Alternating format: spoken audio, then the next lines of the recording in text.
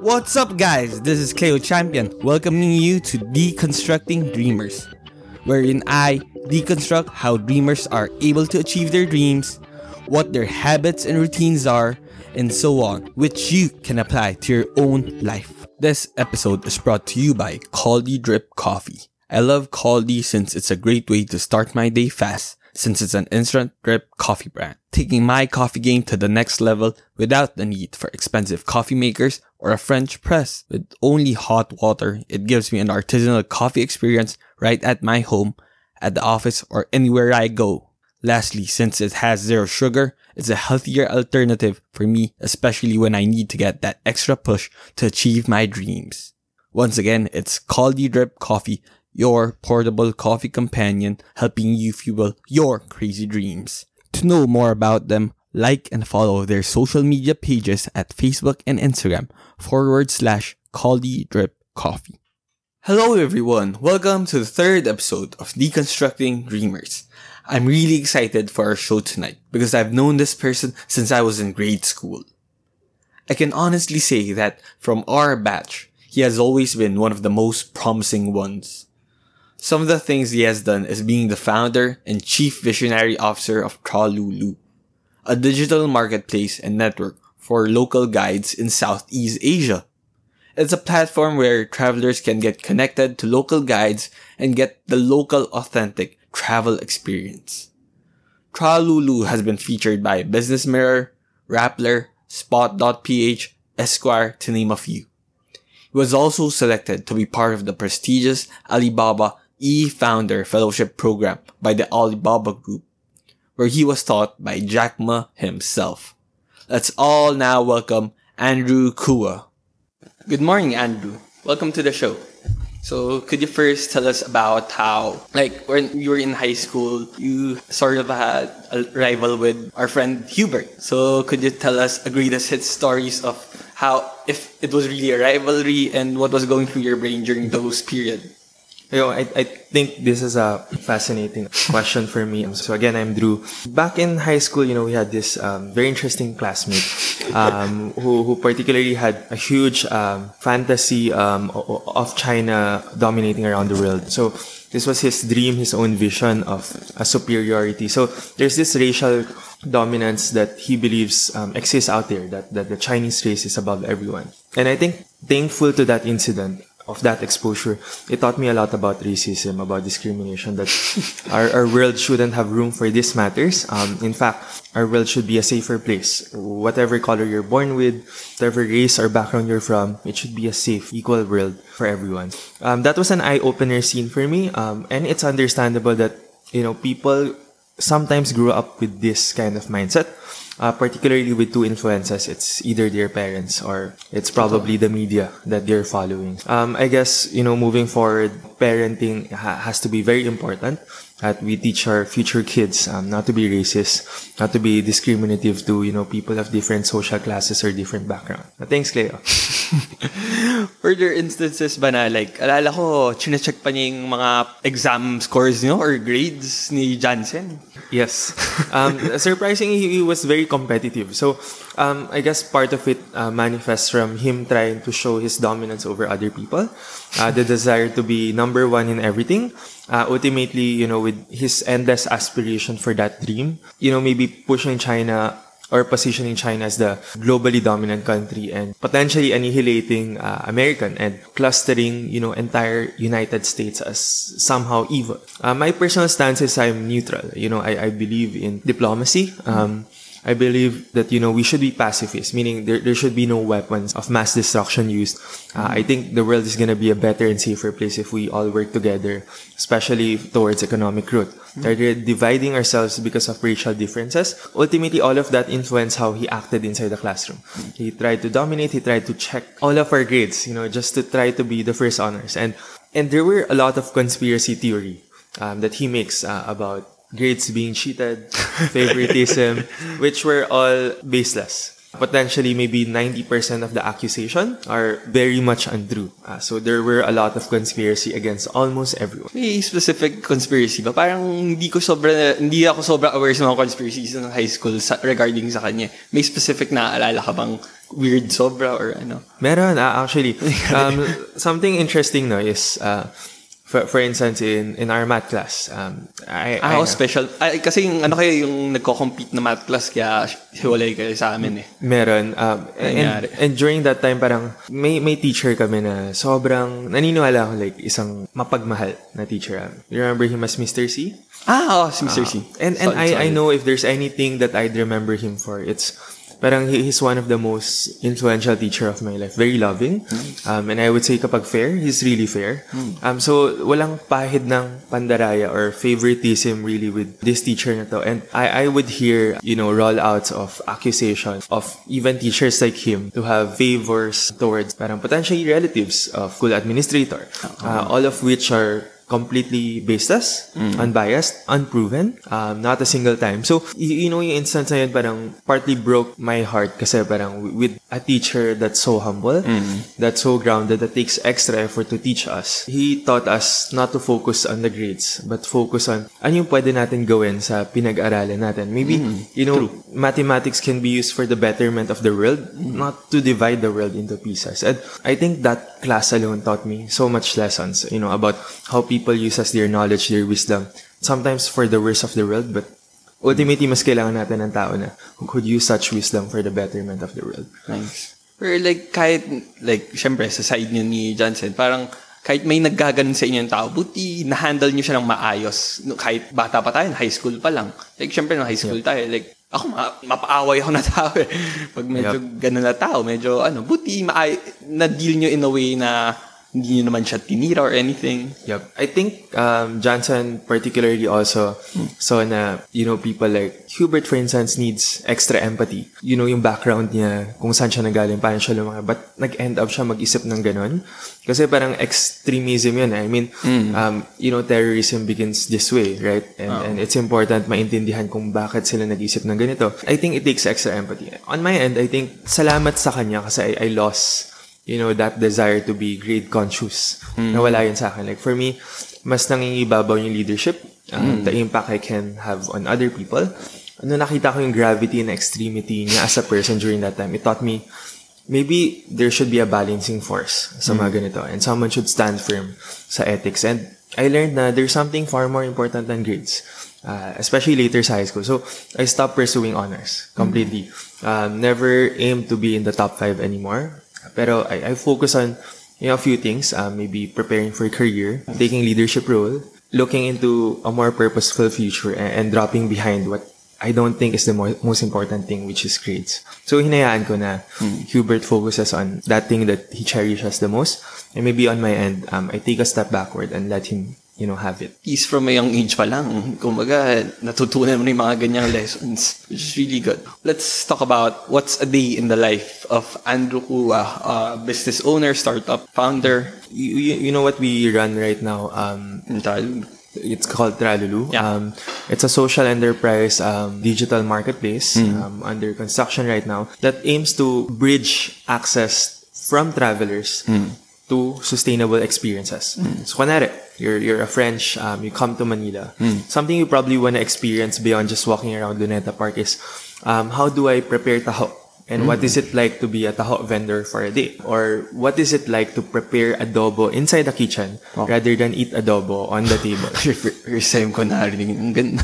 Gusto ko na gumawa ng adobo.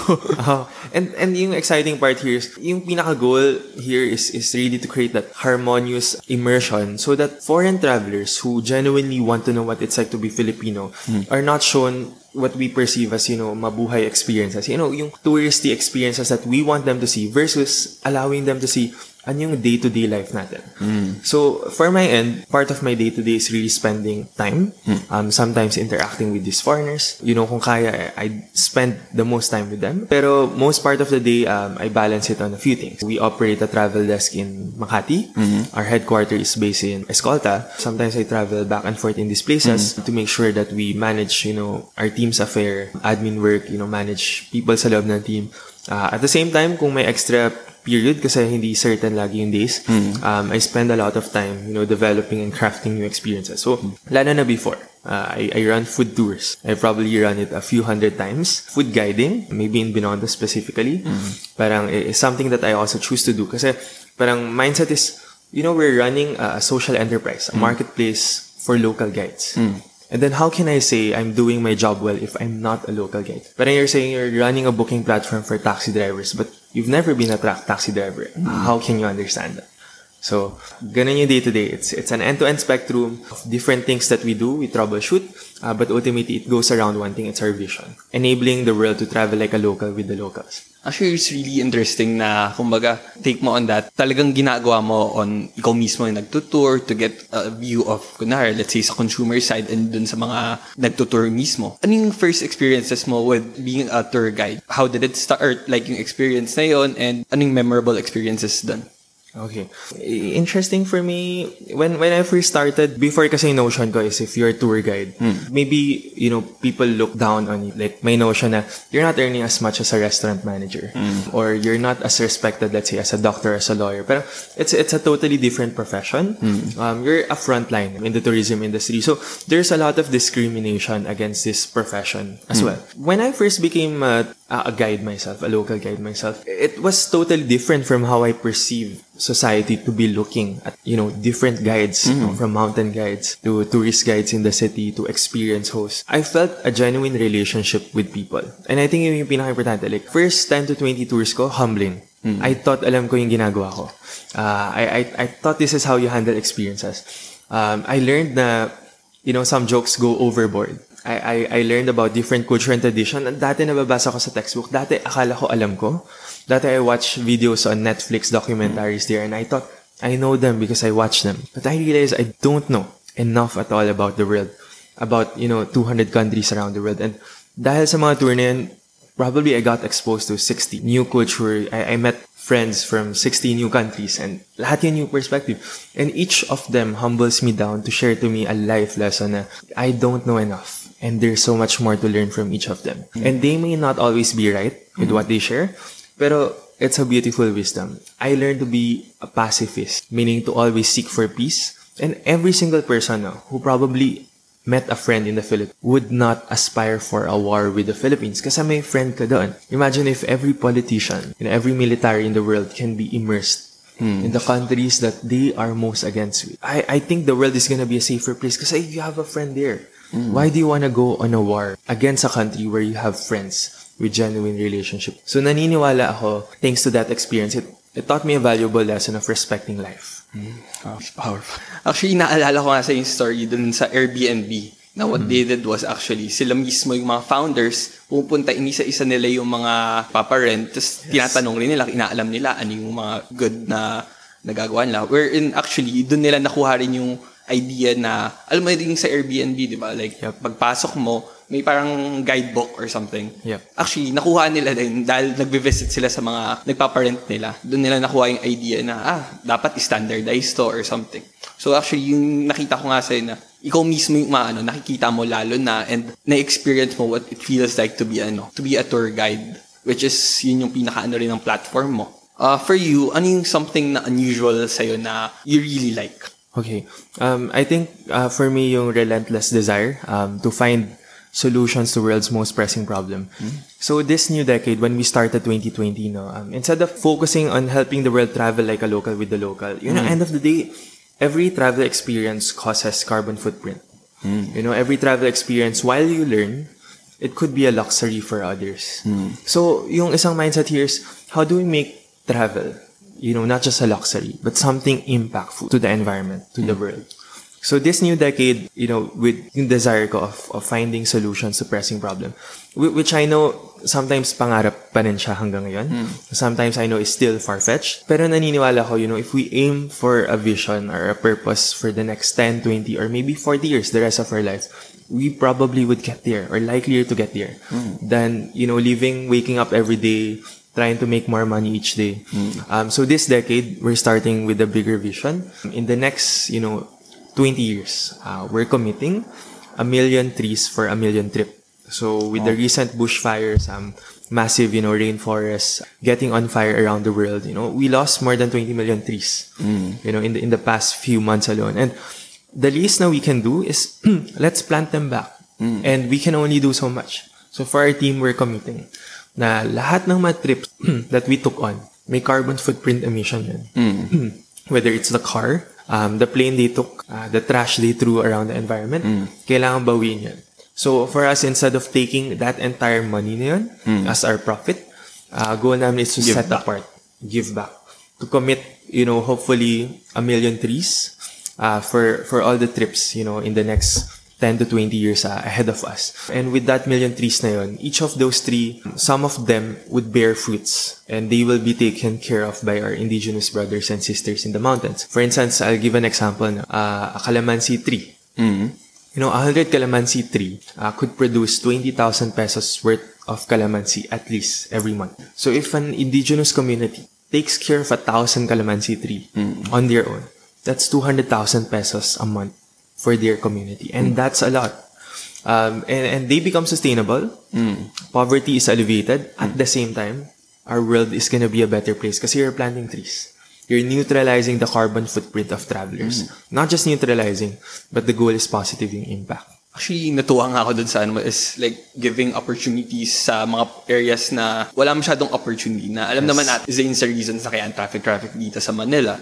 Actually, I love the company for doing that. Speaking of dreams, like yung dream mo na maano yung sa trees and starting the company, how did it start and how were you able to turn it into a reality?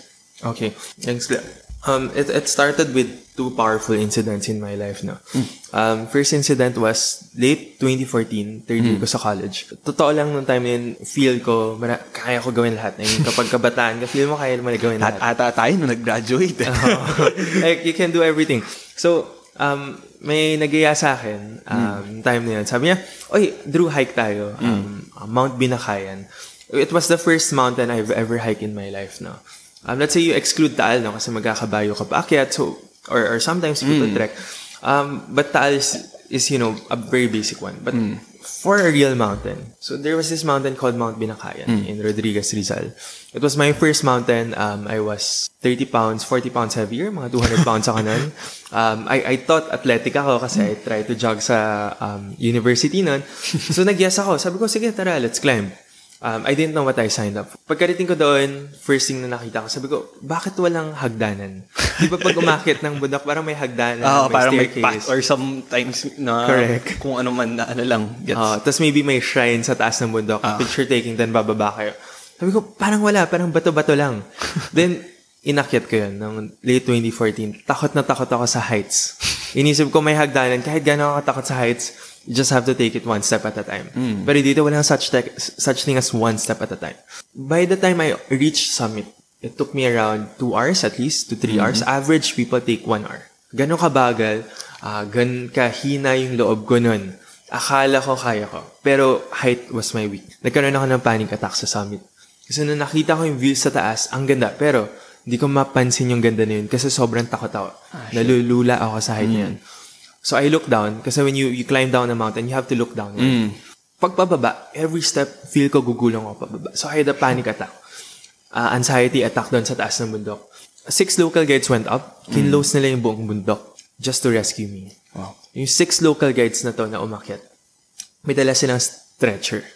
But yung interesting thing is, white hair sila. I'm almost 6 feet. They were barely 5 feet. At sobrang payat nila. At balak nila ako buhatin doon. At mas matindi dito, most of them are halos senior citizens. So sabi ko, wow, guilty naman ako kapag magpapabuhat ako sa stretcher pababa. Na napakahirap na pag-akyat doon sa bundok na yan. So I came unprepared, but they dropped everything they had to rescue me going down. So nung pababa, natutunan ko about their story, about journey. Nahirapan sila finding livelihood in agriculture sector. People's thought kasi lagi is, when you say poverty sa countryside, you become farmers. You become fishermen. Pero people who live in the mountains don't have that advantage. Kasi mabundok eh. Hindi mo matatransport yung tons of goods, buong truck ng goods mo to the city immediately. And that's the problem they're facing. But natutunan ko sa kanila, what changed their lives is tourism. There are more than 200-300 active mountain guides in that community, Hindi ko Rodriguez expect Rizal. na hundreds. Yes. And they might even hit 1,000 soon. Every day they get paid 500 pesos for that. So it's above minimum wage in the province. But yung problema doon is, what people don't see is that they get paid only on the weekends. On the weekday, wala sila barely any opportunity. So minsan binabarat pa sila ng mga tao. Sabi mo, mababa minimum wage dito, bakit 500 yung singil nyo sa amin kapag akyat? People don't see two things. First, wala silang weekday opportunity. Second, seasonal yung ginagawa nila. Rainy season, walang pupunta. Walang akyat ng bundok sa rainy season. You're talking about 90% loss of income for rainy season na months. So malaki yung sacrifice. And then, finally, may isa pa. Buwis buhay nilang ginagawa to. There are more mountain guides dying, around the world. In some places, than travelers climbing those mountains. Why? Kapag may choice sila, ipagpalit yung buhay nila para sa'yo, just to save you, they would do that. And I've seen it in so many places. Of course, unfair yan sabihin na lahat ng guides mabait. Kasi maraming kumukupit ng pera, marami ring mga guides na overcharge you dahil, let's say, puti ka, you look different. That experience taught me nung pababa na, wow, this is a community na I want to know more about. Pagkababa ng summit ng mountain, pagkarating sa foot, may ambulance waiting for me. Nilagay nila ako sa ambulance. Dinrap nila ako sa isang lugar na may piyesta. Sabi ko, hindi pala hospital, pero sa piyesta nila doon. At pinakain lang nila ako. Just to help me recover. So sabi ko, wala naman ako injury and everything. So kumain kami. And then one time, sabi ko, stereotype ko kasi growing up, maybe party in Binondo, di ba? Every parking, every move, baka kailangan mabigyan ng tip or bayaran. Bigay, everything. And then sabi ko, mga kuya po, ito po para sa inyo. So I set apart a sum of money na I think is fair enough for their day of labor to help me. Sabi niya, hindi namin kukunin yan. Ginagawa namin to kasi gusto ka namin tulungan. Para sa amin, importante lahat ng pumupunta, bumibisita sa amin, nakakalabas ng buo at buhay. At hindi pera ang haba. So despite knowing their economic condition, they turned me down. And nung time na napaisip ako, I was stunned. So kumakain ako, and I turned my back to find them, to thank them again. And they were all gone. Ever since nung time na yun, never ko na sila nahanap ulit sa community niyon. Hindi ko kilala kung sino sila. I could say they're good Samaritans who just vanished. They saved my life. By the time I got dun sa baba, hinihintay ako ng mga kasama ko umakyat sa bundok na iniwan ako. The very ones na who brought me to climb that mountain, na mga DIY traveler, organizer, iniwan ako, inaantay nila ako. Malala naman. Malala. Tapos, it was even strangers who helped me during that journey. So, yun yung parang for me, it's a powerful beginning that allowed me to say, there is this sector na hindi masyado pinaglalaban. And these are mountain guides. These are guides. They're not all good like any profession, but some of them that are good, some of them coming from poor community, they deserve opportunity. So yung more of, kumbaga, giving back na rin. Siyempre, nag-imagine ko palang yung experience mo na gano'n parang life-changing talaga siya. So, more of isa rin sa reason talaga na nag-ano sa'yo is to give back to those people na mababait na naka-help sa'yo. Yes. Actually, totoo yung Cleo, no? Like, feel ko, for me, it was more of life and death. Kasi parang, akala ko malakas ako. Ako, imagine ko pala, nag-panic ka, tas nasa bundok ka, tas syempre, paggabi na or something Delikado na talaga Pero the fact na may dala silang stretcher and all helps us bring more appreciation dun sa craft nila na ganun. Yes. Kasi normally, iniisip lang natin na, mga tour guide to, sige, akyat ba, ang dali lang ginagawa nila, akyat baba, may sweldo, ganun. Pero hindi nga natin nakikita yung other side na which na-mention mo, like yung seasonality, yung mga, in terms of opportunity to kumita sila. And lalo na for me, yung aspect na they just want to help mga tao like us. Yes. So, when you hear the word success, aside from your family, sino normally naiisip mo? First person? I think part of me wants to dedicate this answer to someone who brought me closer to God or my faith. It would go back to grade school. I think it was, for me, one of the most successful people I know is probably Mr. C. Oh. So sobrang intense nung route niya sa akin. There's many people, other people like Bill Gates, Jack Ma, who was my teacher for once as well, who taught me so much life lessons and who changed the lives of so many people positively. But it roots back to, you know, the very first teacher who taught me the value of life. Mr. C, I would say successful siya ngayon kasi he's there. He's volunteering in Iraq. He's teaching kids in a place where most people would be afraid to go to teach. And teachers are needed the most in war-struck area. Kasi the last thing you want the kids to think and happen to them is they become like some of their extremist parents. And it takes someone loving enough to teach them the next generation. We will be free from it. And you can't force them. You can't kill them. You have to educate them. And I think where he is right now is very inspiring for me. I know he's not rich. I know maybe he's not helping millions of people away from poverty. But, you know, a huge part of me just want to thank him for inspiring me as early as grade school. Naalala ko na grade school na yun. People mostly don't know about this. Pero, line of 7, bagsakin ako sa math ko. Grade 2. As early as grade 2. Ano nga, mataas ka from the get-go, mataas ka. Actually, yun yung hindi totoo. Maraming times nahirapan ako. Multiplication table, may problem ako with my memory. So, sobrang lala ako pagdating sa mga history class, extra effort sa memory. Math skill ko, malala rin nung early times kasi kailangan mo i-memorize multiplication table. One Sunday, parang magsa-Sunday isang beses, I think, hindi ko alam kung between grade 4 to 6, somewhere there. Sinabihan ako ni Mr. C, may gagawin ka ba? Sabi ko, wala naman. Wala naman ako ginagawa. Naglalaro lang ako ng mga games, ganun. Sabi niya, punta ka naman sa school, turuan kita ng math. Tapos, hindi ako nag-reply yata nun sa kanya. Tapos, ano ba namang gusto mag-aral ng bata? Ng Sunday, diba? Gets. Tapos, nag-message siya, may Jollibee ako na handa. Chicken Joy, yun. Sabi ko, sige, punta ako dyan. So, nag-aaral kami ng math. Tapos, yung promise niya is may Chicken Joy. So, we spent mga 2-3 hours, preparing, studying, just getting better sa math. And then, after nun, may Chicken Joy ako na reward. Yun yung habol ko. Yun yung habol ko nung una. Then sabi ko, may bayad ba? Parang ganun. Parang natanong ko yata nung time na yun. So, sabi niya, wala. Gusto lang kita turuan and gusto ko improve, you become better on it. And nung time na na-realize Mr. C does it on some students. I remember vividly na he does it for free and he gives Chicken Joy. There was one point in high school, hindi ko matiis. Sabi ko, maybe naman dahil special class students kami eventually, that's why he continues doing. Noong time na yun, my math grade turned around.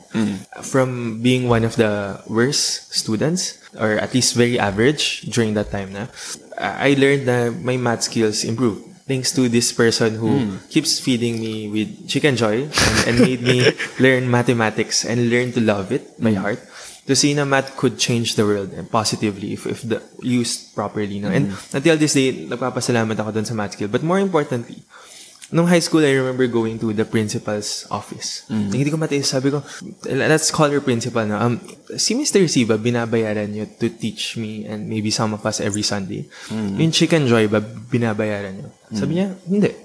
Wala naman kaming sinasanction na Sunday tutorial classes. Wala kaming binigay na budget for it. Yung Chicken Joy, hindi sa amin yun. Then na-realize ko, wow, stand ako. So, bakit ni Mr. C ginagawa yun? Then, naalala ko, you mentioned about Hubert earlier.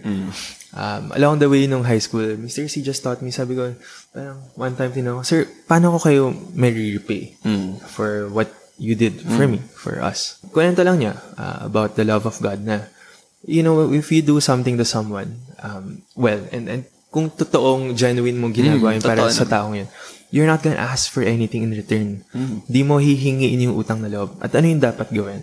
So he taught me, pass it on to someone else. Pay it forward. Pay it forward. To someone you don't owe a debt to. And then, pag tinanong nila kung bakit, share the same lesson. Parang, nung time yun, I used to call it, in my memory, chain of love.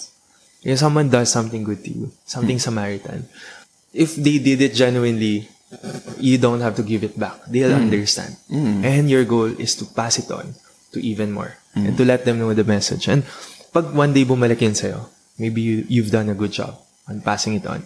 So, ever since that experience, parang it taught me love. I didn't grow up in a family where there was enough emotional support. I mean, normal Chinese family ganun naman. Gets. Like, yung lumaki tayo sa palo, lumaki tayo na, you never got hugged, kissed. Some of your birthdays are even forgotten. Pinalayas ka pa just because you can't memorize multiplication. Those things happen. But ultimately, doon ka nakita yung maybe love ni God along the way na there was this man, super selfless, na super irrational yung ginagawa niyang act. Hindi siya like normal human being. Totoo. Kasi majority naman ng tao, pag may gagawin na good, may gustong makuha eh. Totoo. Which is, human nature. Correct. And I admit, even until today na ako, maybe hindi ganun ka-pure yung heart ko, like how I narrated the story earlier. And it teaches me how to think, how to reflect on it every day na how pure am I as a person, and I think I'm not. And maybe I can love others more. And nandun lagi yung temptation, hingiin yung favor pabalik. Uy, tinulungan kita pare, tulungan mo naman ako pabalik. Yung temptation na yun na lagi natin inisip, may utang ka sa akin kasi tinulungan kita at your worst time. Tsaka actually, mga ibang tao nga is tutulong lang para makuha nga yung favor na yan. Yes. So I think for me, the most successful person in the world is the one who's capable of loving selflessly the most. Actually, yung kakaiba nga sobrang definition mo of success. Pero yun nga, for me rin is, depends sa tao kung anong definition of success. Like, honestly, narinig ko yung story na tumutulong si Mr. C dun sa Iran. Nagulat rin ako na, wow. Yes. I mean, alam ko kasi is like, family niya, okay, I mean, may kaya, kumbaga. Pero like yung, syempre, yung giving, yung comfortability na teaching up steady job para dun sa to help other people na hindi niya nga kilala eh. Totoo. Or honestly, lilipad ka pa sa country. Nakaano ng ibang perspective in terms of sa aspect na ganun. Sobrang selfless niya pala. And most people, syempre, priority as OFW is your love for your family. But I think for the case of Mr. C, it's definitely a love for absolute stranger na hindi niya kilala. Like, these are students in Iraq. A war-struck country that has nothing to do with what's happening around the Philippines. So that for me, until now, it inspires me, and lagi kong sinusubukan pagdasal na maybe hopefully he's safe there. Totoo. Kasi tumulong ka na nga. Sana walang mangyari. How has a failure or apparent failure set you up, like mga previous failure mo in terms of kahit ano, business or life in general, set you up for success? Or let's say, may paborito ka bang failure mo? Yeah. I think maraming failure now. I'll share particular instances na lang. Sige, kukwento ko yung failure namin. We started noong 2015 in Malaysia. So, noong time na yun, we won a competition. Global Startup Youth. The initial concept was, we wanted to become a Tinder for local guides. So, kumalat si Tinder noon. Apparently, I tried, using the app rin. And I said, uy, parang maganda yung user experience nito. Swipe ka right lang eh. Swipe ka right, you meet someone, swipe left. Right or left lang, ganun lang. Yes or no, ganun. So, I was thinking, yun yung pitch namin na where you pick the guide you want. And that won the competition. Like the judges chose it. It made sense. The experience is simple. Everyone can use it, understand how it works. And then at the same time, we're impactfully helping people. So it's dating is impactful in its own way, but this one naman impacts poverty directly. So yun yung initial concept. So we were funded partly by Malaysian government fund. Noong time na yun, so I moved to Malaysia altogether, believing na, this is how it's done. So I was trained by them. They taught me, how to build a tech venture, tech startup. I stayed there for 6 months. But my entire stay there in 6 months was parang clouded by a certain arrogance in me na hindi ko alam ng time na yun. Was, nanalo kami sa competition, judges validated it, investors placed money. So I thought, we're on the right track. So, nabulag ako by that glimpse of success. And nung time na yun, you know what happened in those 6 months? Yung totoo, halos walang nangyari sa amin. We rolled out a prototype app. We tried to push it to the market. The market, when they go to a place, imagine mo to let's say pumunta ka to let's say Singapore na lang, or let's say you go to Siargao. Siargao. When you go to Siargao, the first thing you look for are a few things. First, saan ako titira? Second, how do I go from airport to titirahan ko? Third, what do I eat? And finally, what do I do there? Okay. There's none in people's list of question. Sino yung local guide na ibubuk ko when I get to Siargao? Nobody asked the question, when I hit Manila, which local guide do I book? When I go to the mountain, which guide do I book in that mountain? People rather ask this unique question.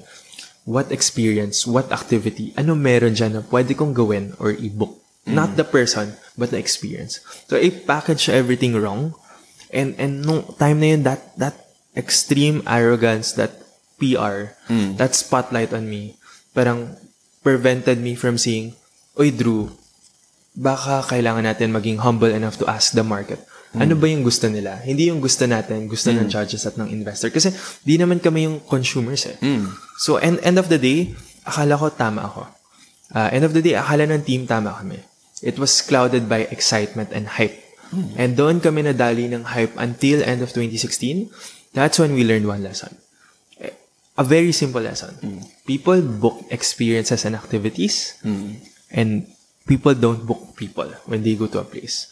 That's a bonus. Nag-shift kami from people booking people to people booking experiences that are run by human being behind the scenes. Nag-shift kami in that period of 2 years. But we were so late enough na nag-accelerate isang counterpart venture in Hong Kong and they're called Klook. And they started around that time with us as well. And they were on our radar. Ang nagkamali kami is we were too arrogant. And we were not humble enough. We didn't empathize with customer. We didn't empathize na we can't just focus on helping the locals directly. We have to think, for us to help them, how do we make it sustainable? How do we make them earn money? So we also have to take care of consumer. Bawal puro impact. Kasi when we focus too much on impact, we don't know where the resources are coming from to get those impact. It has to come from somewhere viable, and it's the consumer. First 2 years, blinded, failed to see this is not what consumers wanted. And we lost almost 2 years. But after that failure, I learned my lesson. I learned the most important thing is to always ask, what does the consumer need?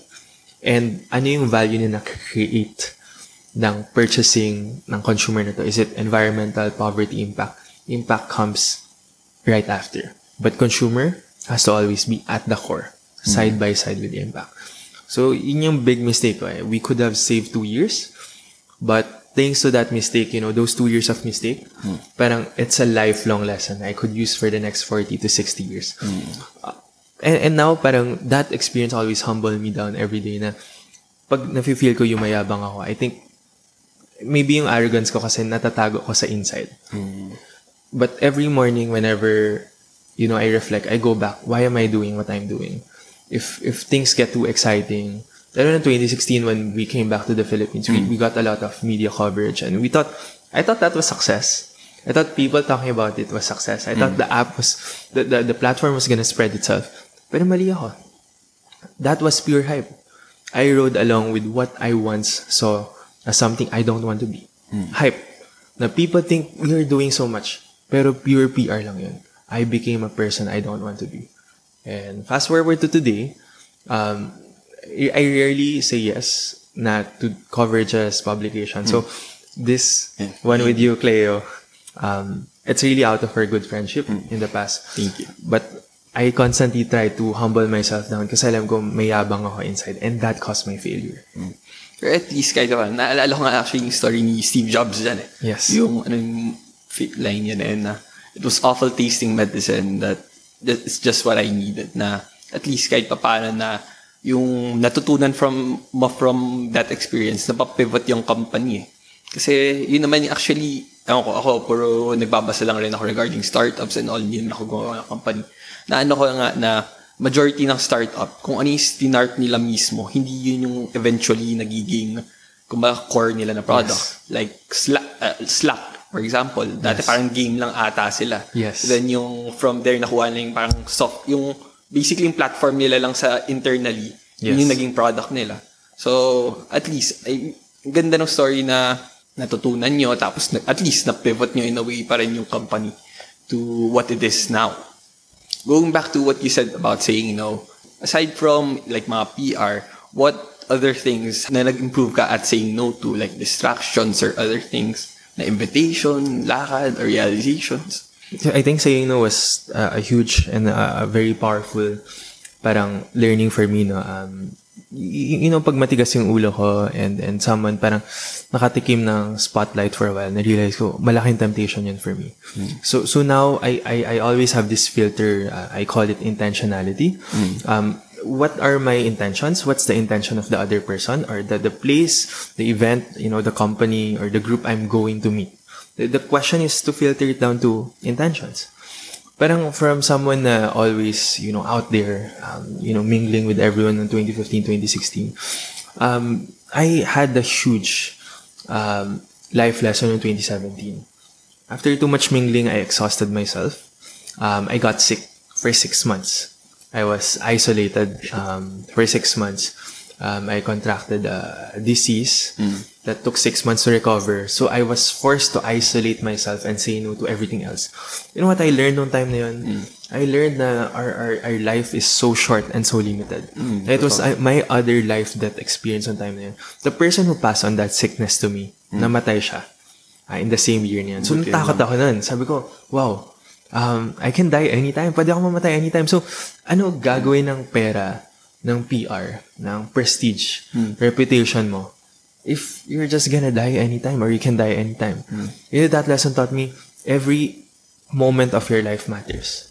And so, yung question is, I asked myself nung time na, if I have 1 month left, which nung time na was feasible kasi the doctor told me, it was a late stage struggle for me. 1 week later ako pumunta sa kanya, I would have died in just 1 week. Okay. And naisip ko, sabi ko, if I had, maybe 1 week or 1 month, where would I spend my time on? Kasi people ask it as an interview question. For me, it was a real question. Sabi ko ngayon, if I can spend it with anyone, sino at kanino or saan, ano gagawin ko? I couldn't answer that question. Through time, past 3 years, nag-reflect lang ako. Sabi ko, saan ko gagamitin yung buhay na to? Na binigay sa akin, nilaan para sa akin. I went back to the core of the source of life. If every one of us wake up one day and we just realize we're biological creature na yung si sperm na nakachamba meets Excel and naging tao sila. At we're like circle of life, like the lions and the monkeys na we get born and then we make money, we survive, and then we die. Life is pointless kapag ganun lang. You might as well let's all die kasi, full of suffering life more than happy moments. You suffer 8 hours a day, doing a job. And any celebration mo, maybe 2-3 hours a day. So majority of your life paghihirap. So it asked me a question, what's life's ultimate purpose? Along the way, I reflected. And I always remember one thing I go back to. And it's probably faith and God. At the very least, that relationship with God na until now, there's one thing that I believe in strongly. That we were all created with a purpose. Na this very moment, this now, na meron tayo ngayon, it was not coincidence. None of us are perfect, ever. And the most important thing is, how do we make the most out of these imperfect lives? How do we, on our very last breath sa mundong to, say, thank you sa buhay na to kasi my purpose has been served and sana naging worthy yung life ko. So, with that being said, I learned to be more intentional. Now, I'm spending more time with a few people in my life. I'm spending it with hundreds of people every month, always being present out there. I choose, I don't have to be out there. I don't have to go to events. I ask the question, does this thing spark love? Does this thing allow me to love? Or does this act allow me to love others more? Or be loved? Or for love to spread more? And it ultimately goes back, ano yung intent ko for it? Ano yung intent ng other person? Many things I say no to. Dates, I absolutely turn it down na. I had a phase na I would say hindi ako naging perfect. Let's put it out there, naging gago ako. With so much arrogance and pride maybe in college na I felt, it's easy to socialize. I had seasons na I like events. I like hosting people. I like pulling off events. I used to love PR in the spotlight so much, and I say no to that. other things na I say no, every opportunity where you're gonna make money, oy, pare, kikita tayo dito, ganun. Like, I used to say yes to that and made some money out of it. Nung na-drain sila na nagkasakit ako in all my trips, I even lost, a few 100,000 pesos in my trips. I learned money would come and go away. In our lifetime, we don't own them, we just possess them. Kasi pag namatay ka, you don't bring it to your grave. So I said no to so many things. Today, I say yes to things that spark love, bring love, or at least bring people together, bring relationship together again. And alam kong hanggang ngayon marami pa rin akong kapintasan, like shortcomings as a person. But I learned, short of a life we have, maybe it's good to spend it with the ones we love. Totoo. Sobrang naano ako dun. Pero like, honestly, yung pinaka na-take away ko dun from na-mention mo is sobrang life-changing nung nangyari sa'yo. I mean, kahit sino naman ata mangyari yung ganong moment na sobrang maano mo talaga yung value ng time as we spend on this earth na like ako, parang minsan feel ko sobrang haba ng oras like daming pwedeng gawin or like nag-realize ako sa sobrang daming opportunity. Pero hindi ka na realize na limited lang rin talaga dito na we're living a life na hindi natin naiisip na eventually mamamatay rin tayo. Yes. So, yun, for me, actually, sobrang lesson like, naalala ko rin tuloy bigla yung kapon ba yun or a few days ago yung nangyari kay Kobe, namatay, na ang dami pa niyang pwedeng gawin from yung mga pero at least to put it in a way na kahit pa paano naman, at least na-spend niya yung time na after niya retire with his family, which for me, tingin ko, yung isa pinaka-importanting aspect sa life niya. Yun na sinabi ko. Thanks, Claire. So, nung pagkunwari, like, mga ganyan, na-overwhelm ka or something, ano yung mga ginagawa mong ways or, like, question na tinatanong mo sa sarili mo to help you cope up with those things? Meron ako isang personal, practice. There's this word called discernment, and I learned it partly from the Jesuits. It's to focusing your eye towards a purposeful end without counting the cost of getting there. Meaning that the end, the goal, the purpose has to be worth it enough na kahit anong binuhos mong sakripisyo, it's always gonna be enough. So, what I do with that in mind is I rechannel myself towards a long-term goal. Na lahat ng suffering, paghihirap today at present, it can delay me in getting there, but maybe it's not gonna stop me from fulfilling my purpose. So, what I concretely do is, I realized, I reflected, may mga na-lose akong important relationship sa buhay ko. With friends, maybe sometimes family, with some dear people in my life. Because momentarily, may moment na, let's say, nag-clash kayo. Di naging okay yung personality niyo. So, I lost valuable people in 2015, 2016. And I learned something na kapag when you argue with someone and sobrang emotional niya at that moment, you say words that you guarantee you will regret saying. Kahit ayaw mo aminin, marami kang masasabi na ganun. So, what I do now, and I try to learn to do it pa rin, is I take a step out. Kung sa CR man yan, sa CR, 5 minutes. I pray, or people could call it meditate, and I ask God, what do I do so that I can bring love in this situation? What should I do so that, I can be able to serve this other person better? Is there a way for me to love this other person better without, giving into an argument na I genuinely think na tama ako and the other person genuinely think na tama siya? Is there a way to find a common ground without compromising the truth and your principle and your character? So that 5 minutes na yun is enough to calm me down completely. At the same time, this 5 minutes rin allows the other person to actually think. And for me, it's withdrawing, no? I personally don't think naman you should, sige, wag muna tayo mag-usap ng 1 week, 1 month, let's abstain from talking. I think that's too much. That strains away the relationship completely. And what happens in between that is too much. So for me, yung dagdag rin dyan, mga taong other party na nagagatong pa or exactly. something. And by the time na ikwento mo siya to someone else, they just add gasoline to the fire. Kasi yung pagkakwenta mo, of course, you're defending your side. People who care about you, your own very friends, syempre ipagtatanggol ka nila. sa how you narrated it to them. That's one side of the story. Na-realize ko, ganun na ako. Pag nakwento ko yung problema ko to other people, sabi ko, nga na nakukwento ko yung side ko ng story, bias ako. Siyempre yung mga friends na to, advice nila something na, kasi may paki sila sa akin stranger naman yung other person. Wala naman magmamahal sa isang stranger na yun versus me. Or kahit minsan, kahit mali yung stranger, kampi sa atin friends natin Oo. Diba? And sa kwento natin na exaggerate natin lagi yung pagkatama natin at pagkamali ng kabila. So naisip ko, the best thing pa rin to do is to resolve it with the other party. And 5 minutes, just asking the question, how can I love this person more? How can we compromise? And can I say sorry? Have I done anything wrong? Kahit isang slight part lang na yun. Kung minuro ka man siya, I think that deserves a sorry. Whether that person says sorry pabalik, hindi yun yung importante. Pinaka-importante is, I said sorry on my mistakes to him. So now, I ask those questions in that 5 minutes. And then I go back and I talk to that person. To be honest, ang hirap na practice to. Kasi kapag emotional height, ang hirap, like, gusto mo sumabog, hindi mo kaya pigilan. That's one. And then the last practice I do now is I try to be confrontational.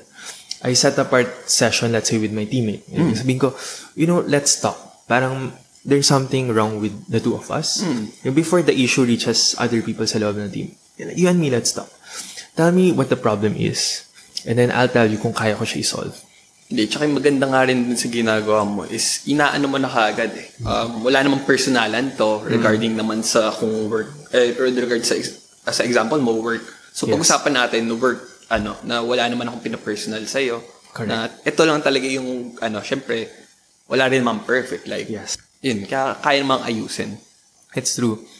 Maganda nga na walang personalan kasi the truth is, kapag may personalan, your personal relationship with that person affects your work relationship with that person. Totoo. And most of the time sa work, one of the biggest problems sa labor or sa workplace or sa office life is actually personal relationship more than yung reaching your target. Yung nagsastrain, nagsisira ng ability nyo to reach your end goal together, it's actually relationship end of the day. So, naniniwala ko importante. Tsaka kahit pa paano, like yung from the mention mo nga is, yung same lang rin naman kayo ng goal at the end of the day. Yes. Na, syempre, minsan may ideas na nagka-clash. Syempre, kanya-kanya kayo ng opinion. Pero at the end of the day, since yung na naman is yung for the company, yun yung what really matters. Yes. Na really, sobrang, actually, yung gusto ko doon yung like you mentioned na 5 minutes naghihiwalay or maganda yun na mas, as you mentioned, nakakalma nga yung mga tao. Yes. Tsaka, at the end of the day, ito, forgot saan ko narinig about the irrelevancy of being right. Na, yun nga, minsan masyado tayong nagfo-focus on being right, na masyado tayong napapagod dun or na hindi lang tayo focus on pag-usapan or something. Na, like, kunwari, in religion, yes, different religion. So, correct. Pag ako, ito religion ko, inisip ko, ako yung tama, ikaw, ito yung mo. So, meaning, isa sa atin may mali. Pero, wag tayo mag-focus dun sa kung sino yung mali. Mag-focus lang rin tayo na, respecting or na correct. Kung ano rin yung pinaka-idea na tama or hindi man tama na makaano sa buhay ng tao. Yes. Parang yung nga sabi, di ba, like, I heard this recently, there was a conference in CCF and one of the pastors said, when we look at issues about people different from us, when we are trying to judge, let's say, LGBT, depressed people, we look at ourselves and say, we cast stones on others, we judge them, pero we forgot to judge ourselves. Minsan mas makasalanan pa tayo. At many times mas makasalanan yung mga taong humusga sa iba. So instead of thinking about their differences or kasalanan nila, we think of this one line. I can accept you without approving you or agreeing with you. Tanggap kita. And that is enough. Even if we don't agree on things, we can be friends and kaya katang tanggapin. And mas importante yung relationship natin. We both see each other as equal human being. Na pantay tayo.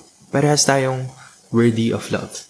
And that's enough, whether we agree or not. Totoo. Tsaka lalo na, hindi naman lang yun yung factor ng friendship natin eh. Yes. Na dahil lang sa isang idea or mas-strain pa yung relationship. Medyo, na rin eh. Like, pwede naman din talagang tumahimik. Yes. Yung bata ka ba, yung dream mo ba talaga is to start a company or did you have a different dream? Maybe when I was a kid growing up, meron akong pangarap before going to my high school days. Naalala ko kasi nung high school na yun. Malaking period of my life from grade 3 I think until halos 4th year high school. Wala akong allowance. And naalala ko nung time na yun, meron tayong classmate, I think si Agnes in grade school. Lagi siya may dalang Chucky sa classroom. Miss ko na nga yung Chucky. Yung lunchbox niya. Ganun, may snack box. Yung ibang classmate natin. Tapos, naiingit ako kasi wala akong pambili. Chubby boy ako dati. Mabilis ako magutom sobra. Like, nakita ko matao may snacks doon. Ever since nakita ko, sabi ko, wow. So, kinukuha ko lagi. Nagdidibs ako lagi. Sabi ko, akin na lang yung Chucky. Ayaw mo naman. Kasi ininom ko. Naalala ko ng grade 5 or 6. May mga classmates tayo. Mga migrants from China na classmates back then. Di ko alam kung 3rd floor, 4th floor tayo nun. Pero, tinatamad sila bumaba sa canteen during recess. So, meron akong sinabi sa kanila na, uy, pare, pwede ka magpabili sa akin, libre lang, it's up to you. A rule ko lang simple. Give me the money na kailangan bilhin yun, keep the change. So, kung ayaw mo ako bigyan ng anything, bigyan mo ako ng sakto. Pero, kung gusto mo ako bigyan, sa akin. So, for them, it was a pretty good deal. Kasi, if you don't wanna pay me, it's free. Ayoko kita pagkitaan. Like, everything else na matira is like my tip. May mga recess na I'd run pababa. I think 9 or 10 yung recess natin. Meron akong extra na 100. 20 minutes na effort lang yan. And so parang, it was like the early version ng grab food, ganun. From canteen to classroom. Except keep the change yung dito, at saka easier siya. Tapos pinupool ko. 3 sila, 4 sila, lahat ng papabili nila, ibabalik ko doon sa taas. Tapos keep the change. So, nagkakaroon ako suddenly ng allowance. So, in grade school pa lang I saw na pagiging entrepreneur mo eh. Nandun siya, nag-start siya doon na I don't want to feel helpless. Kasi na-realize ko, if you are purely employed, let's say for the long term, you're not getting paid for your performance, for the time you spend. You're getting paid, a flat fee, whether you've done a good job or not a good job. And knowing myself, parang I want to grow as a person. For me, like, hindi naging importante yung money. Naging importante yung dignity ng work mo. And until today, parang that's something I value. Everyone sa loob ng team who stays for 5 years, they all get a significant ownership of the company. Meaning, you're employed. Today, may sweldo ka. You get paid fairly. But if you stay here for 5 years, kasi pinaghirapan mo to. Basically, may parang stock option sila. Correct. Nice. May stock option sila here. And it's a pretty decent one. Meaning, we're talking about some people getting 15% of the company.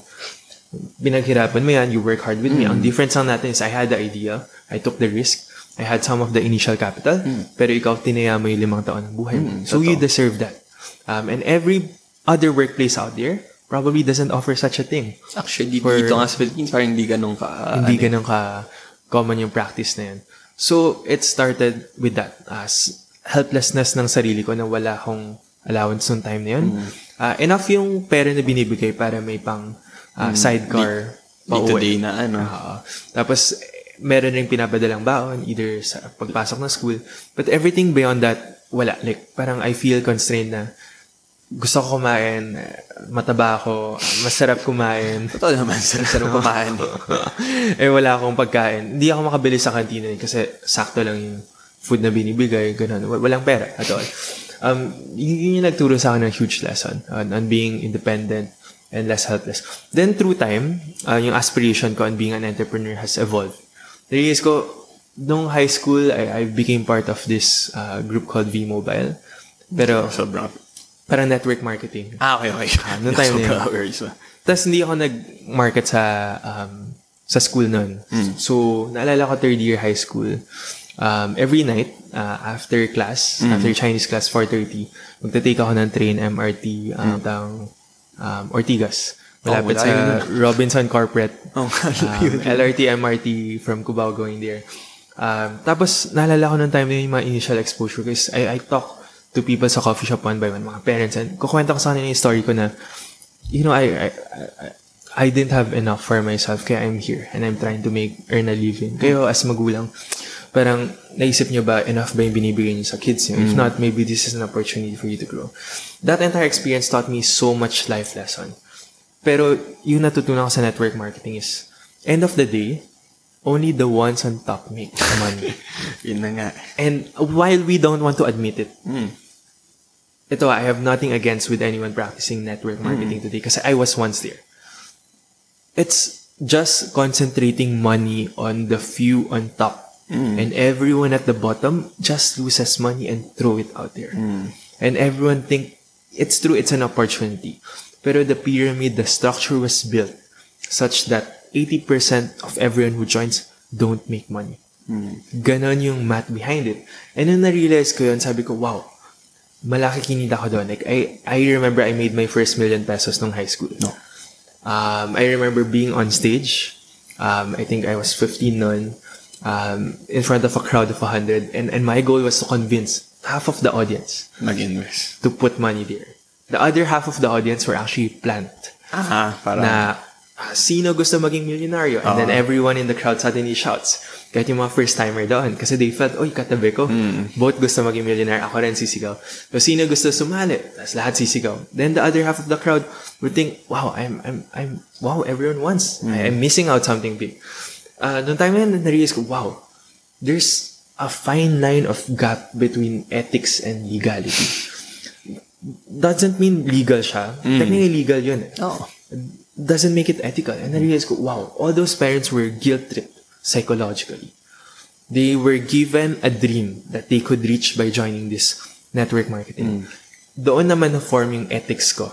As an entrepreneur, na sabi ko, okay, Drew, may potential tayong kumita, yumaman, ng sobra-sobra kapag walang limit yung ethics mo. Pero that incident taught me, kalma lang. So that ₱1,000,000 I made, behind the scenes, I gave it back to some people who needed it. One woman once told me nun, Drew, sabi mo sa akin, kikita ako dito. Pag ginawa ko lahat ng makaya, pag nagsipag ako, 12 hours na ako nasa mall, umiikot, nag-iya ng tao, walang sumali. Pasok ako ng mga 10,000, sinangla ko yung laptop ko, may isang anak ako, walang asawa. Wala akong mapapakain sa anak na yun at wala rin akong trabaho. It's been 2 weeks, Drew. Paano naman kami? Hindi ba nangangako kapag nagsipag ako mangyari to? 2 weeks. She worked really hard. She made 0. Nung time na yun, narinig ko yun, sabi ko. Kasi sinabi niya sa akin, yung laptop niya yung sangla. Parang may expiration, kukunin na yung laptop niya. I paid her immediately. Sabi ko, hindi ko kaya matake yung guilt na yan. Hindi, at least ikaw nga, willing ka na. Marami sa ganyan. Hindi ko namang finorce sa'yo. Never ko kasi try na yung mag-meet up sa ganyan. So, ewan ko kung ina-explain nyo ba, may risk naman talaga na hindi ka kikita. Pero, hindi, kikita ka eh. May ganun ba? May actually, to make it legal, parang kailangan may caveat doon na may risk. This is not for people na mga tamad. Pag hindi ka tamad, hindi ka business-minded enough, hindi mo willing pagsipagan to, hindi ka kikita. So, tingin mo, masipag ka ba? Lahat tayo may pride. Oo naman, masipag ako. Oo naman, paghihirapan ko yan. Oo naman, syempre motivated ka nun. It's a positive news for you. Well, parang everyone psychologically, let's just put it out there, maybe manipulated. You know, with the choice of word na fully prepared. Time na naisip ko yun, hindi ko makomprehend. Majority of that ₱1,000,000 I made, binalik ko sa mga nangangailangan and then I left it completely. At least. Umalis ako completely. And I told myself one thing. Nagdating ng college, ethics is going to be part of how I do business. Kasi pag pera lang, if money is the measure of success in life, life is pointless. Hindi mo madadala sa grave yan. But memories of people around you might mean more. And ultimately, maybe, our very creator would have a smile on his face for creating us with a purpose. So, for me, yung time natin, yung back in grade school, high school, taught me a lot of that. So, along the way, may mga moment na gago pa rin. At the same time, goody two-shoe ako. Alam mo, like, hindi ko ma-reconcile sarili ko on which of the two side. But, today, I could say, very conscious, at least yung team namin, labor practice, lahat yan, that's something we cherish. How much the guides are being paid. Minsan, may mga trips na lulugi kami just to pay fair enough. Kasi kami naman may nakakain 3 meals a day. What's an extra 1,000 for us when yung guide namin nagugutom, di ba? Hindi, tsaka at least kahit pa paano yung mga guides and all na feel nila talagang pero protektahan nyo rin sila talaga. Yes. Which in turn, at least mas through word of mouth or kung ano man. Correct. Actually, in terms of ethics, sobrang nga yun na dapat Kasi not really sure sa ibang business. Like, pag Chinese way of business, Yes. basta kumita ka I mean, yun yung medyo Pero at least kahit like tayo Filipino Chinese, ikaw may kang gano'n na mindset na hindi, ayokong i-sacrifice yung mahirapan yung ibang tao just to earn money. May mga books ka bang ma-recommend sa audience? And why, if ever? Na naka-influence ang life mo or something? Sige. I'll give 2 books now. Surprisingly, there's a lot of good entrepreneurship books. Marami doon. Pero na-realize ko, there's never gonna be a shortage of knowledge on how to be a successful businessman. But there's always a shortage of sources of character that helps you pursue those knowledge and becoming a good, ethical, and impactful, purposeful entrepreneur. So yung 2 books na to, first book na influential sa akin was, it's actually a novel by John Green's, Fault in Our Stars. Interesting siya kasi that book resonates with me. I think nabasa ko siya nung either high school or college, nakalimutan ko na. Pero it was about a couple na may cancer sila. Terminal illness, it was their last days. And they had to choose on how they're gonna spend those last days and how that love is gonna be cherished. Yung sense of forever na yun, a sense of life with a purpose hanggang dulo, I found it in that book. Ay nakita ko gano'ng precious ang life. Now, we should start finding our purpose before we end our life with a terminal illness. Na as early as the time na malaman natin to, let's start pursuing and looking for it. Kasi masaya siya. May suffering. I'll say maybe a person who pursues his purpose versus someone who just makes money every day. I think the person who pursues a more purposeful life is maybe twice, thrice, 4 times more likely to be suffering.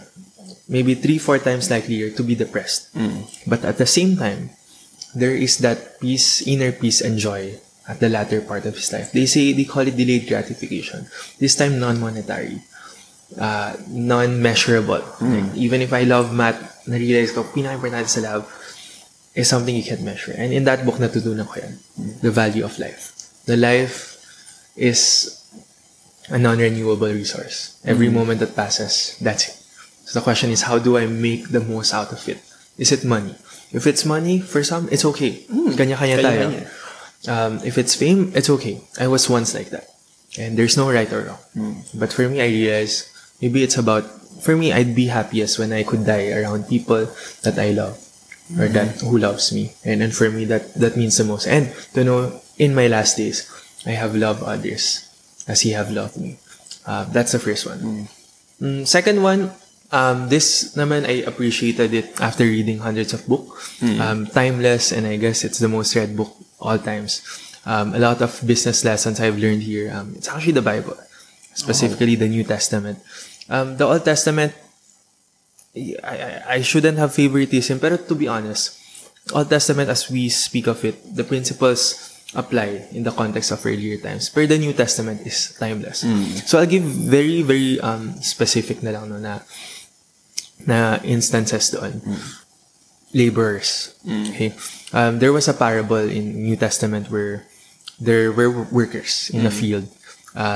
There were workers na you called and told them, I'm gonna pay you, let's say, 1 dime if you work until 6 p.m.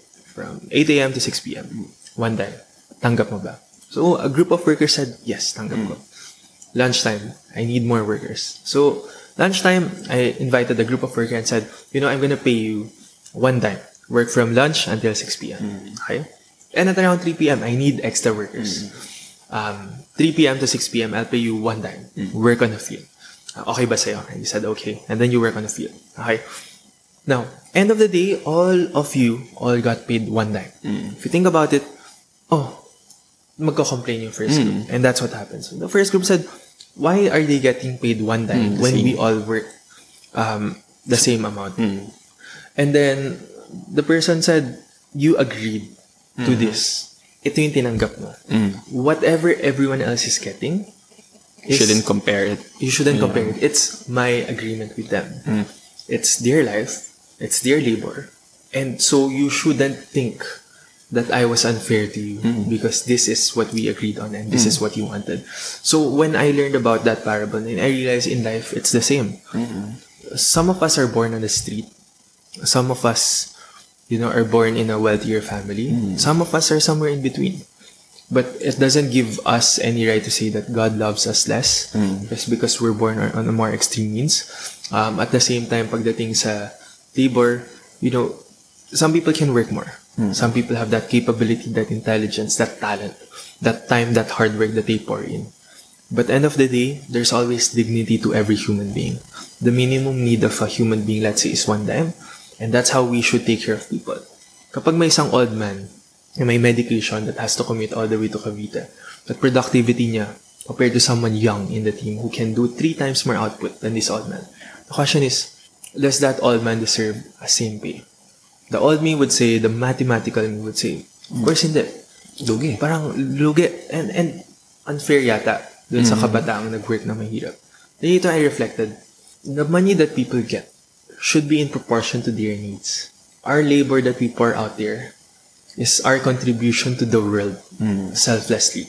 And what we get in return out of it should be enough. And once it's enough, we shouldn't complain kasi we agreed to it. The goal is to be fair enough. And if other gets more, dapat wag natin mataan and say, bakit you're paying them more? The question is, are you paid fairly? And if the answer is yes, you agree to it, then ganun dapat. And that taught me about crab mentality a lot. In Philippines, within the team, among the people around. And that was just one parable. And that parable has nothing to, let's say, do with faith and gospel. It has something to do with character and love. So, I think timeless. There is a reason why for 2,000 years, that book, sold the most pa rin. Entrepreneurs alike, go back to that book. As far as, Bill Gates, a lot of billionaires that I've encountered in this lifetime go back to that book for a valuable lesson. Kasi it's timeless. It doesn't teach you how to become a billionaire, but it teaches you how to become a loving leader. How to win people's respect without using fear or forcing them to respect you. Actually, yung ganda ng from Bible or even yung Fault in Our Stars, hindi naman siya necessarily book na for business or anything. Correct. Na nakikita mo yung mga learnings from things na normal people don't actually tinitingnan mo more deeply than others, which is yung nga sa learning mindset in a way. Do you have a purchase of, let's say, 1,000 pesos or less na nag-change sa buhay mo? It could be a book, an app, or anything like device or something. 1,000 or less. I think those are notebooks now. Notebooks. Back in college kasi I remember pag nasa class, I jot down notes with laptop. Lagi nasa laptop. Until one day, yung laptop ko died on me. I had a hard time recovering all the files. Hindi na rin laptop ko. Hindi ko siya mahalungkat. Ang hirap maghalungkat ng notes, files. Nakatambak na lang siya ngayon. But I realized when I write it down, there's a sense of me. Kasi when you're typing, it's faster than writing it down. That's the innovation novelty of typing. But when someone's speaking, sharing, teaching you a life lesson, and you're typing, your attention suddenly becomes, I'm gonna jot down everything type down everything he's saying, that in that process, I lose the purpose of me actually learning. So, nagiging para tayong scribe na lang. Nagiging parang documentation officer na lang tayo when we're supposed to be listening. Kasi parang iba yung experience talaga na talagang nakikinig ka during the moment than yung babasahin mo na lang ulit. Correct. And at the same time, pag hindi ka nag-note, our memory would fail us. We won't remember it. So I learned nung senior ko nung college, sobrang daming valuable lesson that what I have to do is summarize the points in my notes. And it's always been my practice. So through the years, I go back to my notes. I know parang for someone na very techy into tech startup, I go back to basic. And I think I've filled out, at least 8 notebooks in 3 or 4 years. Punong-puno sila. And I could go back to them and say, oh wow, ito pala yung isang life lesson I could apply today. Relevant. As compared to jotting down everything, I'm like reading, hundreds of books na hindi feasible. But when it becomes notes, it's condensed. It was the most important thing you've heard. And it was summarized. And it's a lifelong learning. So, for me, it's probably notebooks. Notebooks. Mura siya, but everywhere I go, I try to bring one. Actually, yung principle na rin, gina-apply ko rin. Recently, I forgot saan ko nabasa or narinig yun. Na yun nga, actually, writing down things, mas nakaka-help rin sa memory. Yes. So, actually, pag kunwari, minsan nagbabasa ako ng book, minsan notes ako. I mean, just for, yun nga, same with you, na ang daling balikan eh. Yes. Tsaka summarize lahat. Let's say, forgot na, basa ako recently na regarding kay Steve Jobs about sa customer service ba ng Apple or something. Forgot na yung title. Like yung nag-start ako magbenta ng coffee, yun, bumalik ako doon. Ang bilis. I mean, siguro wala pang 1 hour, nabalikan ko na lahat, naalala ko na, shit, ito, need ko apply, ganun. Na, okay, sobrang investment ng books. For you, recently, may investment ka ba sa na pinaka-worthwhile na in terms of money, time, energy, recently, na mabibigyan? I think for me, let's go para mabalance naman to, financial naman, no? Cryptocurrency. Okay. And tayo sa Bitcoin. So, my goal is not to promote Bitcoin or cryptocurrency at this moment. My goal is to share a little bit about why I ended up doing it now. As a premise, this is not for everyone who doesn't have enough knowledge of it. Tsaka risk talaga. Correct. The risk is there, the risk is high. But 2017, nung nagkasakit ako, it was my downfall. It was the downfall of the company. Nag-shutdown kami nun. Everyone panicked sa loob ng team. Takot sila mahawaan, baka nahawaan sila. So, the entire office was vacant, vacated, 6 months. I think of it as being, quarantined. Kailangan linisin, everything. So, wala nangyari. Nag-shutdown yung buong company nung time na yun. And we have to pay bills. Nandiyan yung, maybe rent, utility, all the apps that we have to maintain, and sweldo nila. So, inisip ko noon, sabi ko, I want to be a good employer, but how can I be that kapag may utang akong sweldo sa team? So, I tried looking for ways. How do I make money while, I'm recovering? I discovered about, cryptocurrency later in 2017. I studied, sabi ko, what is this thing? Is this, another network marketing? Is this a scam? Then I realized, if I put it in summary, it's gold. Gold, you could say it's a scam. It's not a scam. For once, upon a time in the world, gold and diamond, people question, are these valuable and why are they valuable? There was a time where tulips were valuable. It was so expensive kasi akala ng tao limited. Where iron was very expensive dati. Spices were katumbas ng gold. You're talking about pepper, chili flakes, curry powder, as expensive as gold. Again, we're approaching a new generation. There's this what we call Bitcoin. Like any of those things that we used to believe once is valuable, today it is valuable. Why? Kasi limited yung supply niya. It's a digital counterpart of gold. People can trade it back and forth. Relevant siya ngayon kasi, when you move to another country, when you face war, adversity in your country, let's say in Iran, there's a prospect for war. If you're a family guy, you have money in Iran, what do you want to do next? Leave Iran. Take care of your family. It's the right thing to do naman. There's nothing wrong leaving your country to protect your own kids. It's familial love. But they leave the country, dala nila Iran currency. Sino bibili ng Iran currency around the world? The valuation of, let's say, currency of a country struck in war, suddenly goes the value. Suddenly shrinks down. By the time you get somewhere, wala nang value yun. At baka nga hindi mo malipat yung money mo. So, what's the solution? Maybe we could convert all those into a digital currency that's globally accepted. Or, let's use that money in Iran and buy gold, for instance. Pag naging gold na siya, you could go to another country. Gold has value any part of the world. You can't go on the street and say, "Oy, I have a gold bar. Do you want to buy it for 1,000?" Sure. You can ask anyone. An entire gold bar for 1,000? Pag may 1,000 ako yan, I'd buy it. Guarantee mo, gold yan. May value siya. Cryptocurrency, it's the same. Wherever you go in the world, there are countries, majority of the countries, you'll always find someone willing to buy it. Same sa gold, no government backs and say, "Oh, gold is of this value." Gold is just accepted and diamonds accepted globally and say, wherever you go, tanggap siya. And when gold started around the world, it wasn't probably that universally accepted as well. Cryptocurrency is at its early days. But with crisis happening around the world, this digital gold na to could prove to be useful, especially to migrants. Converting their current asset into something more digital moving to another country, surviving in that new country, kasi that's one way of them transporting their asset digitally. And it could potentially be a great equalizer in the world kasi deregulated, decentralized ang Bitcoin. So it's away from government and it's decentralized towards the people. So I spent a lot of time buying and trading before when I was sick kasi I couldn't do anything else. Now, I spend every other week, just checking it, putting position, buy and sell. Think of it, the movement is 10 times faster than the stock market. So what you make in a year in a stock market, what you make and what you lose happens in the world of Bitcoin in 1 month. In the stock market, it's 1 year. Nandun na yung risk appetite ng person. How much are you knowledgeable about Bitcoin? If the price goes down, do you know how to trade? Short sell. Familiar ka ba doon? Do you know why people buy Bitcoin? Do you know when people sell Bitcoin? Now, it's different. Before, it was hype. 2017, nag-crash. About half. Marami na sunog. Ako, I'm one of them. But all the money I place in Bitcoin has doubled or tripled since the crash. Kasi most people don't know how to trade when it's going down. For everyone, pare, scam. My money went down. My money's gone.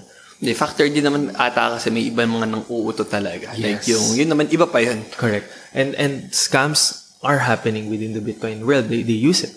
And it's a fact na criminals use Bitcoin as well. For money laundering purposes, drug money. Black market underground. Deep web, correct. In deep web, 4chan, lahat yan, they use cryptocurrency as well. So there's a lot of dark side in it that until the world embraces it, finds a way to, properly utilize it.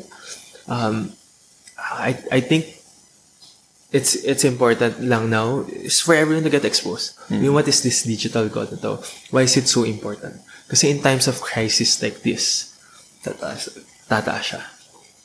When real estate prices around the world goes down, all the stock market in the world goes down, Bitcoin goes up, gold goes up, uncertainty. You'd rather keep gold bar. Anywhere in the world you go, you can survive. With or without cash. Kahit hindi natanggapin cash mo, they accept gold.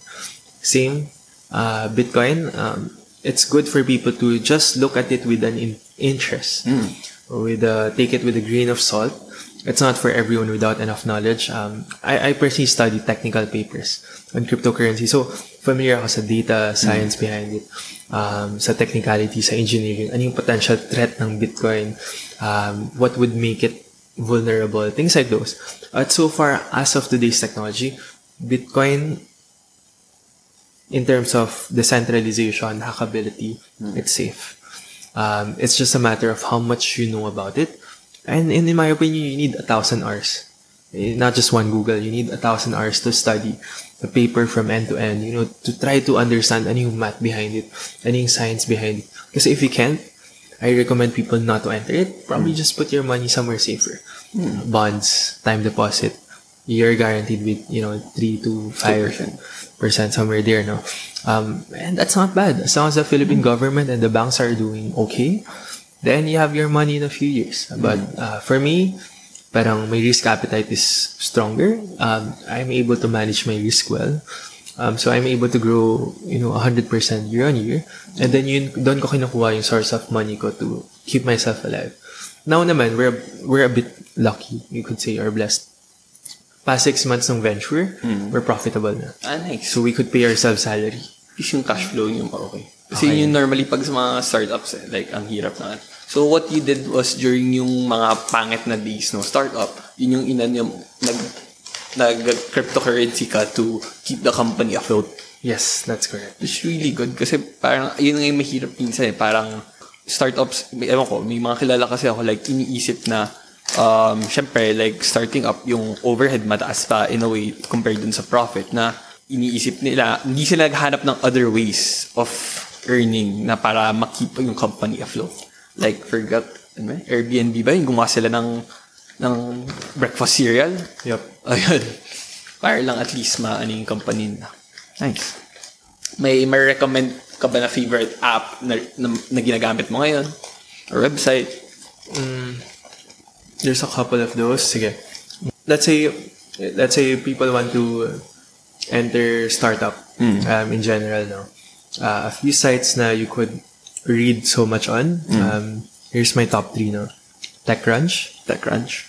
Second, Tech in Asia. The other one is E27. 27. I think so far in top 3 na I look into. Then I also look into a lot of publication by MIT runs their own I think innovation science publication. Stanford runs their own innovation publication web pages.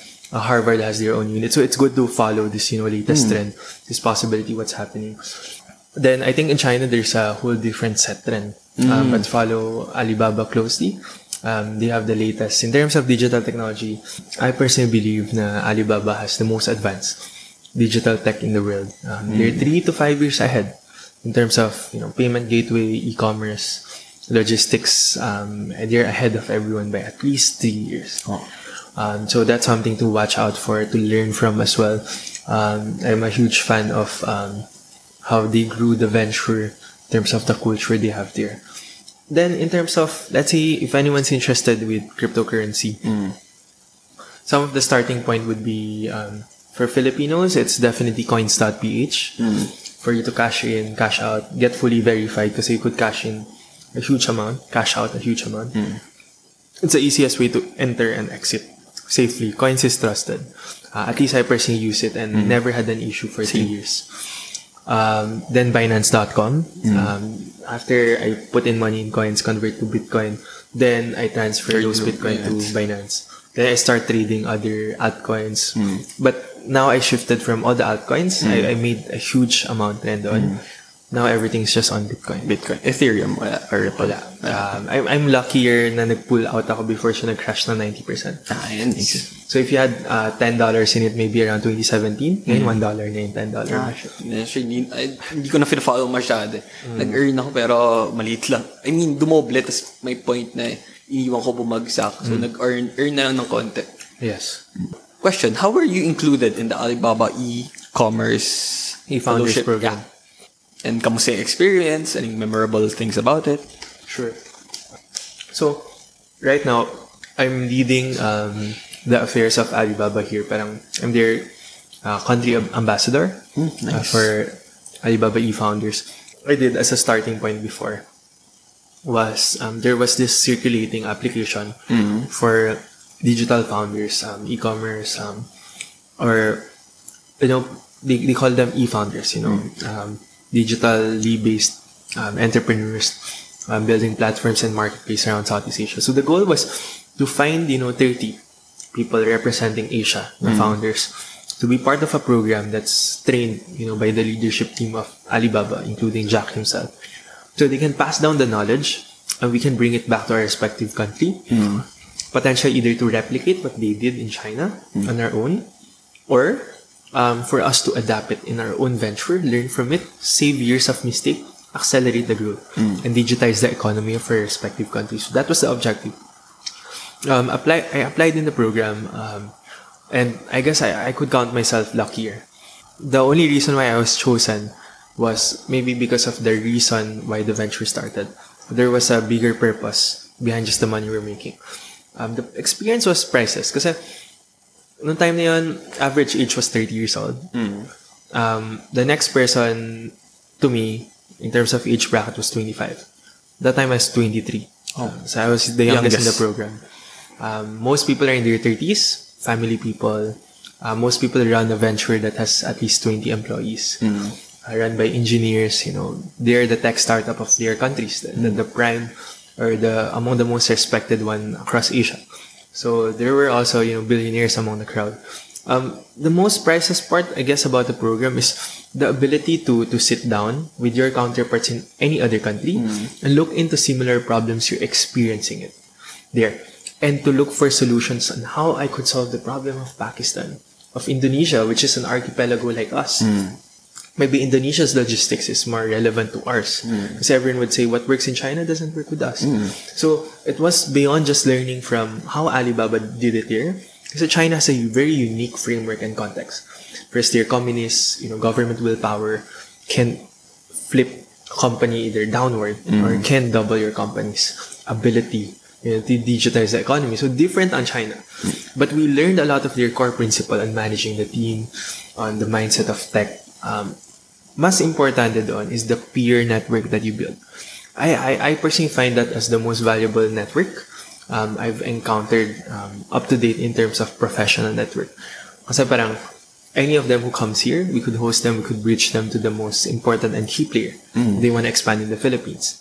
Same way for us, if we decide, we're ready to expand to their country, they're the bridge and gateway to expand on their country, and they could provide support or investment in their country. So, parang it suddenly became this network na in your respective industry, you can suddenly have this network in Southeast Asia. And some of them are actually making the most out of it. One of them was, for instance, from Red Doors. There was another from StarHub. And now they're across the Philippines. And, the network of eFounder helps a lot in expanding very fast. Actually, mga strategic partnerships kaagad lahat. Correct. And it's a humbling experience kasi if you think you're the best in your country na, syempre tataas ulo mo, parang, I know so much. But then when you are in front of them, you realize, wow, on this aspect, daming mas magaling sa akin. This aspect, you're all better than me. Then I realized I was actually the most stupid person in the room, honestly. But it was because of that. It taught me to ask a lot of questions na hindi ko alam. That made the program really valuable. Na I could close my gap to entrepreneurs who spent 5-6 years of mistake. Now at their 30s, some of them became entrepreneur later on, and my great advantage was while I was young, I was able to take it on. And parang I was learning from people in their 30s while I was 23. And that 7 years of learning, I could close the gap earlier. And it helped me become profitable today. Thanks. Then, if you could have a billboard in EDSA, what would it say? Maybe I'd put a question there and say, do you know where you're going in this lifetime? If not, maybe it's time to ask. It'd be as simple as that. It doesn't have to be, spiritual, faith-based, but it pushes the people to ask the question, saan nga ako papunta? Is it substance na I'll work hard? Suddenly, I realize I fall in love. I get married. I have kids. I have grandkids. And then I'm about to die. Parang, is it what you're looking for in life? Maybe it's good to ask the question. So, where are you headed to? Maybe even beyond life. So, concerning that, let's say, for the college people or mga nag-aaral pa, what advice would you give to them? Or recommendation? My advice as of now, is surround yourself with people like the one who you want to become. If you like, let's say, Kobe Bryant, surround yourself with the best athletes, best basketball player. Don't settle with mediocre. It's not you are trying to isolate yourself, discriminate against others. No. This is a season where you grow the fastest, where whatever shapes your mind from now until your early 30s is gonna change the course of the next half of your life. For me, I guess the best decisions I've done from grade school to college to after college is intentionally finding those people that I want to become like.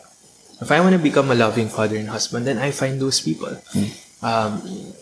There's maybe a particular batchmate that I still spend some time with, even after college. It's Asher. Actually, parang may nakita nga ako na recently yan eh. Saan ba siya ngayon? Like, engineer, nakikita ko... Hilti. Nagbebenta siya ng equipments and tools. Okay. Basta alam ko nga parang mga engineering or ay, bakasyon pala yung nakikita ko recently. Bakasyon. So, for instance, si Asher, like, ever since high school, parang I saw him, if there's someone I'd consider as a best friend kahit hindi ko nakausap for a while, it's probably him. Nalala ko, may isang lunch tayo together. Nagdadasal siya. And then, while he was praying, kinuha natin yung lunchbox niya. Hindi ko alam kung abutan mo yan. Hindi ko Pero feel ko yun yung mga ginagawa natin dati. Then sabi ko na tayo, okay, sige. Wow, nagdadasal siya. And then, after niya mag-pray, nandun na siya, smile na siya. Ay, kinuha niya yung lunchbox. Tatawa. Super innocent niya na person. And sabi ko, hindi ako ganun ka-innocent. Hindi ako ganun tao.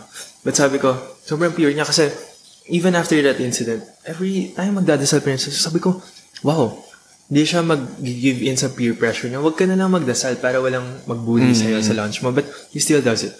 So he taught me the value of principle. Sticking with him, even until college. Sometimes I visit him. Grounded me na when in college, it opened the doors of all kind of people. Sobrang successful. But I realized some of those successful people pala is not who I want to mimic. I had a really good friend in college. Magaling sa negosyo. Like, he's talking about 9, 10 digits of money flipping around sa family business, ganun. At that age, very alpha, ganun. But na-realize ko, malaki yung butas niya when it comes to his ethics. And it takes someone like Asher to ground me back na, wow, you don't make so much. NGSB, torpes babae, true. But when it comes to your ethics and principle, you keep them there. Hindi ka perfect. Kahit pinagtatawanan ka, kahit clown ka. Kasi ako hindi ko kaya maging ganun. Actually, admire ko nga yung mga ganong na tao eh. Kasi lalo na, especially pag high school setup, yung pressure talaga, parang mas change yung sarili mo for other, mas nandun eh. Yes. So parang through time, I started discovering people like him. Very loving. And then on the other end, started discovering people na success in terms of running their enterprise, in terms of, lalo na social impact. I spent my college days most with people na with huge social impact. Social entrepreneurs I look up to. Let's say, partly before earlier times, there were people like Tony Meloto, Riz Hernandez. Parang, I want to learn from them and to know how they got there. So if young people could learn something now, it's really to surround yourself with those kind of people or pursue those kind of mentors. Mentors are so much willing to find hungry people who's willing to learn. I met some of the best mentors in the world just because of one thing. Makapal mukha ko, I sent them a message in Facebook and they said, yes, I'll teach you, I'll guide you. And these are some of the people that are respected a lot. And I'm surprised kasi they don't know who I am. Wala akong anything. I am a nobody. Like you, like everyone else sa generation, we're still nobodies. But one message is all it takes for them to say, I will teach you kasi you're willing to learn, I will teach you. So I think young people could try that.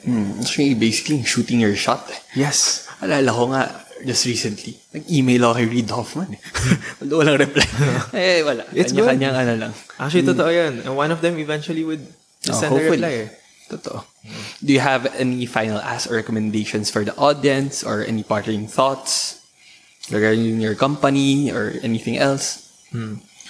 I think my final thoughts now, and entrepreneurship should always be grounded on an intentional and purpose. It doesn't have to be noble. It has to be clear. Am I an entrepreneur or am I in this career or am I in this path in life because I want to be rich? That's a valid question. And if we choose to be rich, it's absolutely fine. We're not here to judge anyone on what matters to them. And for me, eventually it's going to be family. Some people would say, Drew, paano yung country? Drew, how about coronavirus? Aren't you passionate about those? Truth be told, we can only do so much to help the world. We can't help the world in every aspect. And it's important to learn not to give into the pressure and say, Drew, you're capable someday. Why don't you help this group of people? It's good to be intentionally set apart for a purpose you believe you have a piece in, you're called to. And to always aim for that purpose without counting the cost. Kahit hindi mo ma-reach yung end goal na yan. Let's say for us, it's 1 million trees. Kahit we're shooting the star, we land somewhere 500,000 trees, it was better than not even trying for the 1 million trees. No? And I think young people should start thinking, what is my purpose in life? Kasi they will find the greatest joy in their very last breath pursuing that purpose, even if they don't pass the human expectation or standard. Pinaka-importante, within themselves, they know they tried to find that purpose. Thank you so much for that. Thanks, Clap. Could you share us how people could catch up to you or social media handles for Tralulu and yourself? How they can connect with you? Social media, people could find me Andrew Kua. And email, people could send kua.drew@gmail.com or andrew@tralulu.com. So either of the two, people could reach out to me. I'd be happy, to share my response to any of the questions out there. For Tralulu, how can they book with Tralulu or with Holiday Hey, like websites and social media handles? Okay. So at the moment, Tralaluz site is under renovation. Okay. But people could book two ways. Either our Facebook page, or we have a travel desk in Lovely Hostel along Makati Ave. So we run a little shop there where people could just book an experience there. Holiday Hey, we operate with our website, holidayhey.com, or sometimes with our messenger. We're very active in our Facebook page, so people can just message Holiday Hey, and we'd be happy, and we guarantee, that we would respond in the next 48 hours. So people can just inquire, and we have a lot of offerings then. I'm sure all of our listeners would really learn a lot. Thank you so much for agreeing to this podcast. Thank you so much, Cleo. If you want to hear more from Deconstructing Dreamers, follow us on Spotify, Apple Podcasts, Google Podcasts, or wherever you listen to your podcasts. Also, like and follow us on social media at Facebook and Instagram /Deconstructing Dreamers. This episode is brought to you by Caldi Drip Coffee. I love Caldi since it's a great way to start my day fast, since it's an instant drip coffee brand, taking my coffee game to the next level without the need for expensive coffee makers or a French press. With only hot water, it gives me an artisanal coffee experience right at my home, at the office, or anywhere I go. Lastly, since it has zero sugar, it's a healthier alternative for me, especially when I need to get that extra push to achieve my dreams. Once again, it's Caldi Drip Coffee, your portable coffee companion, helping you fuel your crazy dreams. To know more about them, like and follow their social media pages at Facebook and Instagram /Caldi Drip Coffee.